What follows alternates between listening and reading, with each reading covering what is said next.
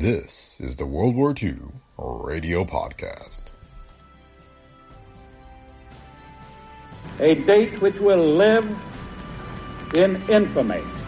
This is London. We shall fight in the hills. We shall never surrender. Go ahead, Berlin. This is the National Broadcasting Company.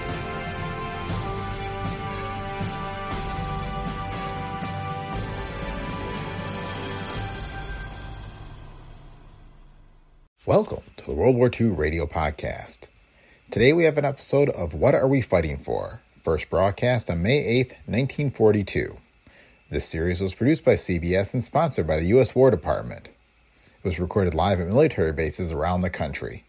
This episode was recorded at Camp Claiborne, Louisiana, and features World War I hero Sergeant Alvin C. York. The World War II Radio Podcast is a Brick Bickle media production.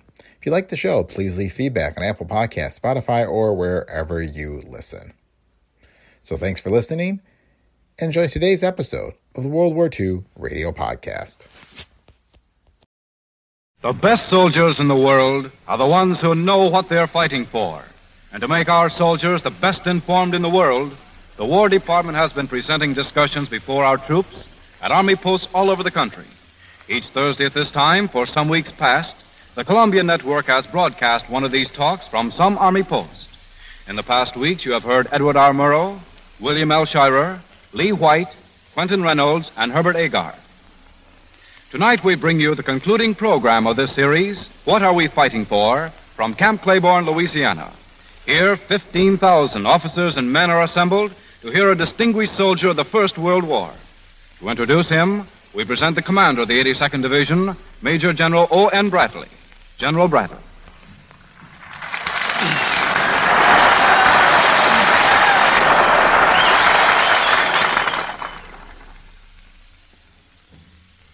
On October 8, 1918, Sergeant Alvin C. York, a member of the 82nd American Division, captured almost single-handed 132 German officers and men. For this feat, he was designated as the outstanding soldier of the AEF. The 82nd Division, known then and now as the All-American Division, has been reactivated and is now assembled on a hillside here at Camp Claiborne, Louisiana. Every present member of the division hopes to emulate the example set by Sergeant York. Today, the War Department announced the appointment of Sergeant York as a major in the Army of the United States.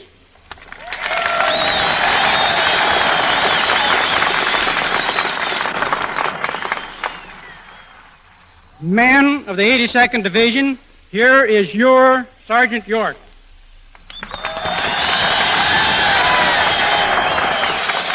Thank you, General Bradley. I'm mighty proud to be here with my old division, the 82nd, even if it's only for a visit. The old 82nd was mustered out after the last war, but in the hearts of the men who served with it over there, the All-American Division never was and never could be mustered out. I'll never forget my first day with the old outfit at Camp Gordon, Georgia. It was in November 1917. They put me in the 21st Training Battalion, and it seemed like they had a job for me right off. They told me they were going to put me on the police. I thought that's not so bad for an old mountain boy, getting on the police the first crack out of the box. So the rest of the day I went around camp doing police work. Yes, sir, policing. Policing for scraps of paper and cigarette butts. Seriously, though, being here with the 82nd again is a peculiar feeling. It's like living something all over. Here you boys are training to finish the job we thought we had done for all time. The job of keeping our country's freedom from going under the heels of the dictator. Last time after the Germans hung out the white rag and we sailed home, we thought there'd never be another war. We doughboys didn't realize then, and some of the men in the higher places didn't realize, that freedom is not a thing you can win once and for all. We never owned freedom. We only got a lease on it. A payment came due in 17 and 18. Now another one is due. But this time we're going to make such a big payment that it'll be a many of a year before another one is demanded of us.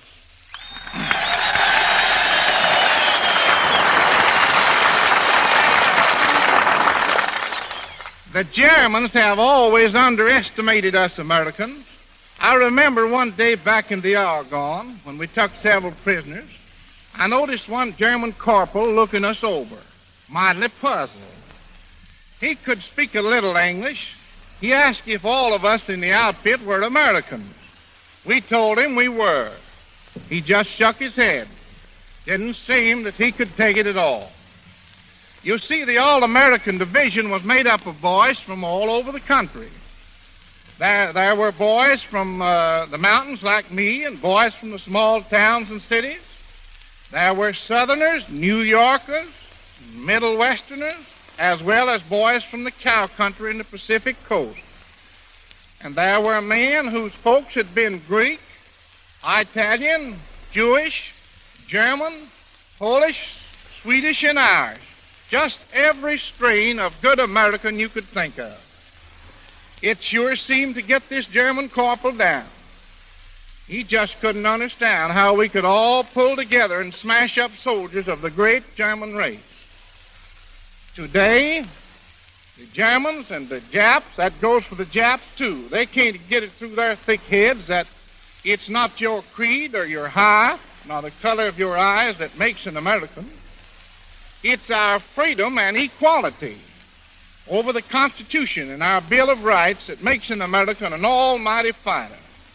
Once a man has tasted that freedom, he'd rather die fighting than to do without it for himself and his children.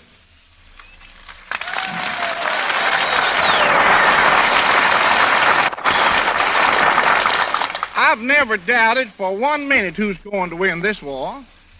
Already, we're over the hump. Like General Marshall said the other day, the time for action is near. The Germans say, oh, you fellows can't fight a modern war. You've got too much of that freedom and democracy stuff to win a modern war. Boys, I don't have to tell you what a big lie that is.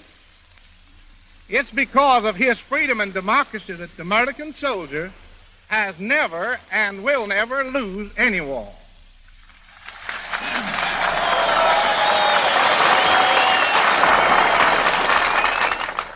The American soldier doesn't need any of the false morale that comes from a diet of pumping lies.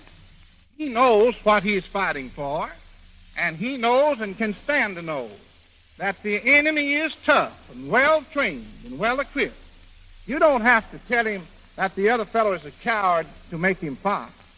What's more, he can take it as well as dish it out. The American fighting man is like...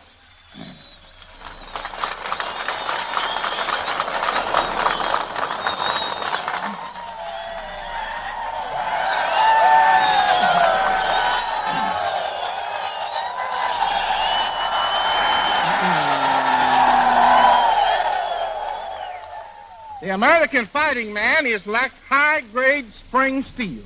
He can whipsaw around and bend if need be, but then he bounces back like the kick of an army mule. Now, your Jap, German, and Italian soldiers just hasn't got that advantage. He has been crammed fuller of lies than a possum with the Simmons at frost time. That's one of the big reasons why Hitler, the puny empire, and that flop Mussolini are bound to lose. Let me give you a sample from the last war. The Kaiser's propaganda sharpers told the Germans they needn't worry. They said the United States wouldn't ever be able to throw any real weight into that fight. They've got to keep their little old army at home to fight off the Indians. And the Germans had been swallowed up by lies so long that they swallowed that foolishness whole. So what happened?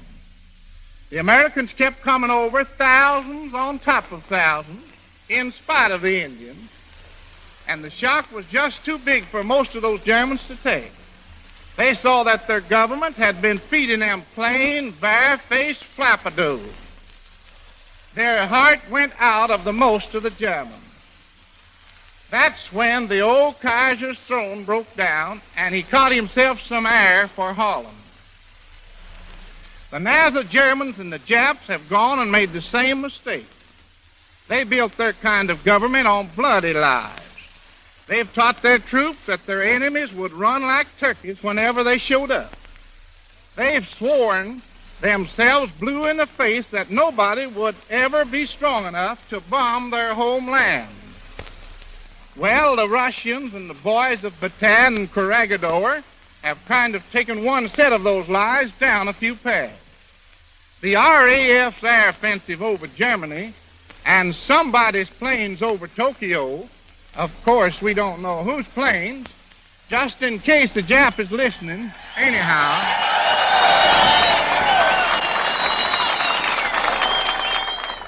It looks like they made a little mistake on that lie, too. When our Navy and you boys really get a whack at those Japs and Germans, and when those fellas really learn what it means to pick a scrap with the American Eagle, well, boys, it's going to be too bad.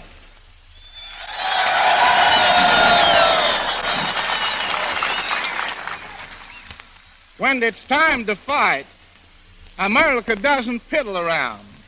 They finish it up so they can get back to that pretty girl who's waiting for them at home.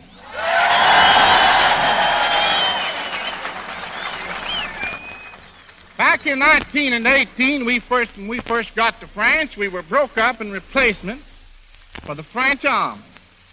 A bunch of us boys from the 82nd Division were sent to the Voice Mountains to help a French outfit.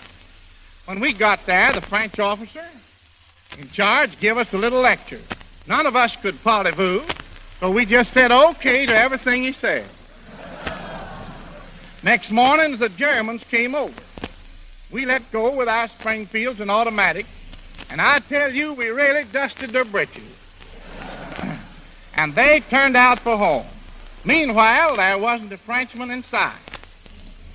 They'd all retreated. Pretty soon the French officer came back. He was stomping mad.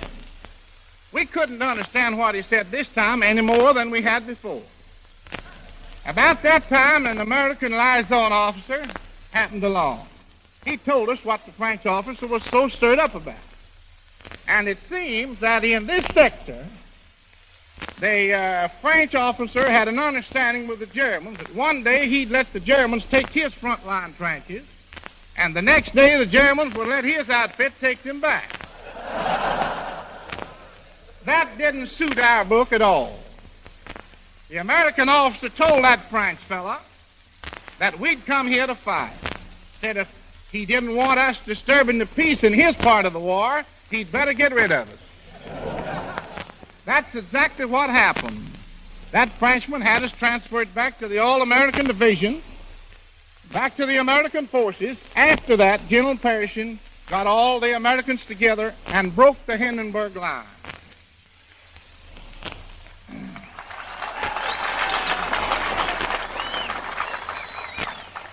People say to me, Sergeant, how do you think these boys of 42 compare with those fellows who fought the last war? Now, I want to say to you boys of the 82nd Division that I tell the people who ask me that, I won't say you're a better natural-born scrappers than your fathers were. Americans have always been good fighters when they need be. But you boys are better trained and equipped. You are smarter and no more than any American army of our history.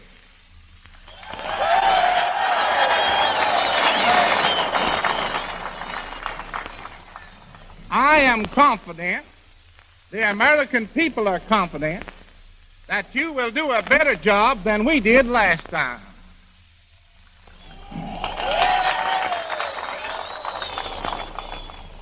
Today, the threat to our American freedom is greater than this country has ever known.